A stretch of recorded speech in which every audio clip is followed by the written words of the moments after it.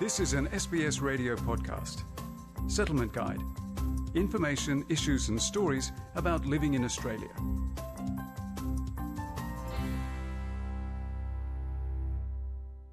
We often hear on the news stories of employers underpaying their workers, whether it's restaurant chains or even small businesses. As an employee, you have clear rights when it comes to pay, conditions and safety. And there's easy ways to report it if those rights are not respected. Audrey Bourget and Amy Chen-Yu Wong explain how. The way the Australian work system functions can be overwhelming, but it's important to know that migrants, whether they are citizens or on visa, have the same rights as every other Australian. The national minimum wage is $18.29 per hour. It can be more than that if you're a casual employee or if you qualify for a modern award. The Fair Work Ombudsman provides information and advice about workplace rules in Australia. Mark Lee, who is their Director of Media, recommends you go on their website to make sure you're paid what you're entitled to. The best thing that you can do to figure out what the rate of pay is and what your award or what your job entitles you to is to log on to our website, fairwork.gov.au, and have a look at our pay and conditions calculator.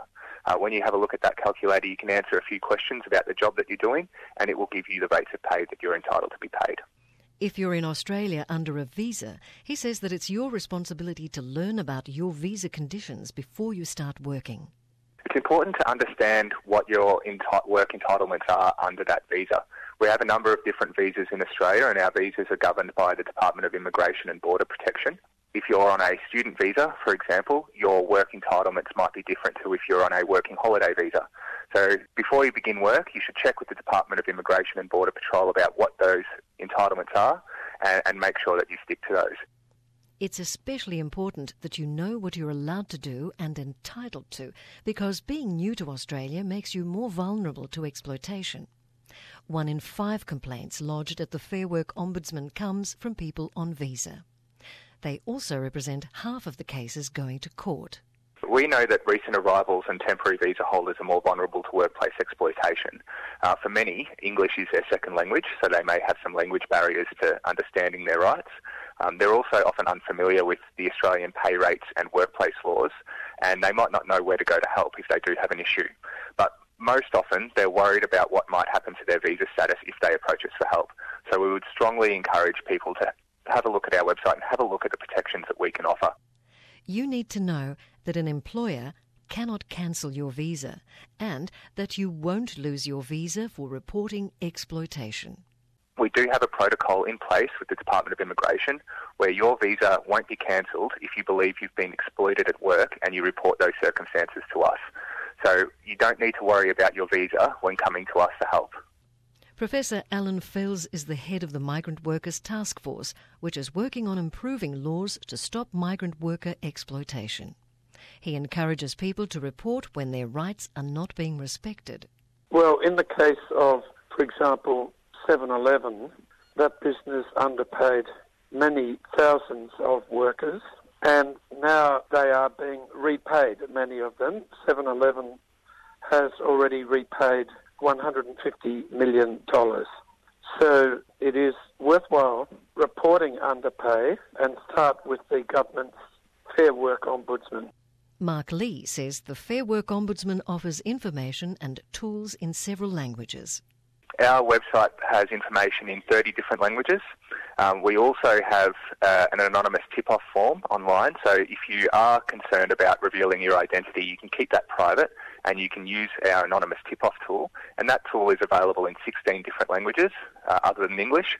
You can also speak to one of our info line advisors. You can call 13 13 94 and speak to somebody on the phone, and we have a translator service available too, and that's free. Workers in Australia are also entitled to a safe workplace. The CFMEU's Construction Division, National Secretary Dave Noonan says all workers, including those on temporary visas, should speak up if they don't feel safe. They should make a complaint. The worst thing that can happen is that you do work that's unsafe and get hurt or get killed at work. There's no worse outcome for families than that. lots of employers will put people on temporary visas knowing that they're less likely to argue the case, but the strict legal position is the safety laws apply to everybody equally, and that's what workers should demand. It doesn't matter where they come from in the world. In this country, they've got a right to work safely. They've got a right at law to refuse unsafe work. They can get assistance from the government regulator in each state. At the end of the day, the union is there to defend workers. He also says that temporary workers often don't report exploitation, bullying or unsafe practices at work for fear of being sent back to their homeland. The employer can't just send you back home. If you have an issue around occupational health and safety or underpayment of wages, you are entitled to get advice from your employer or from the government regulator. And if the employer tries to send people home for making those inquiries, that's unlawful. Go to safeworkaustralia.gov.au to find out who is the Safe Work regulator in your state. As with the Fair Work Ombudsman, you can access an interpreter through TIS National to speak to them. Feature prepared by Audrey Bouget and Amy Chen-Yu Wong. This was an SBS radio podcast. For more Settlement Guide stories, visit sbs.com.au/radio.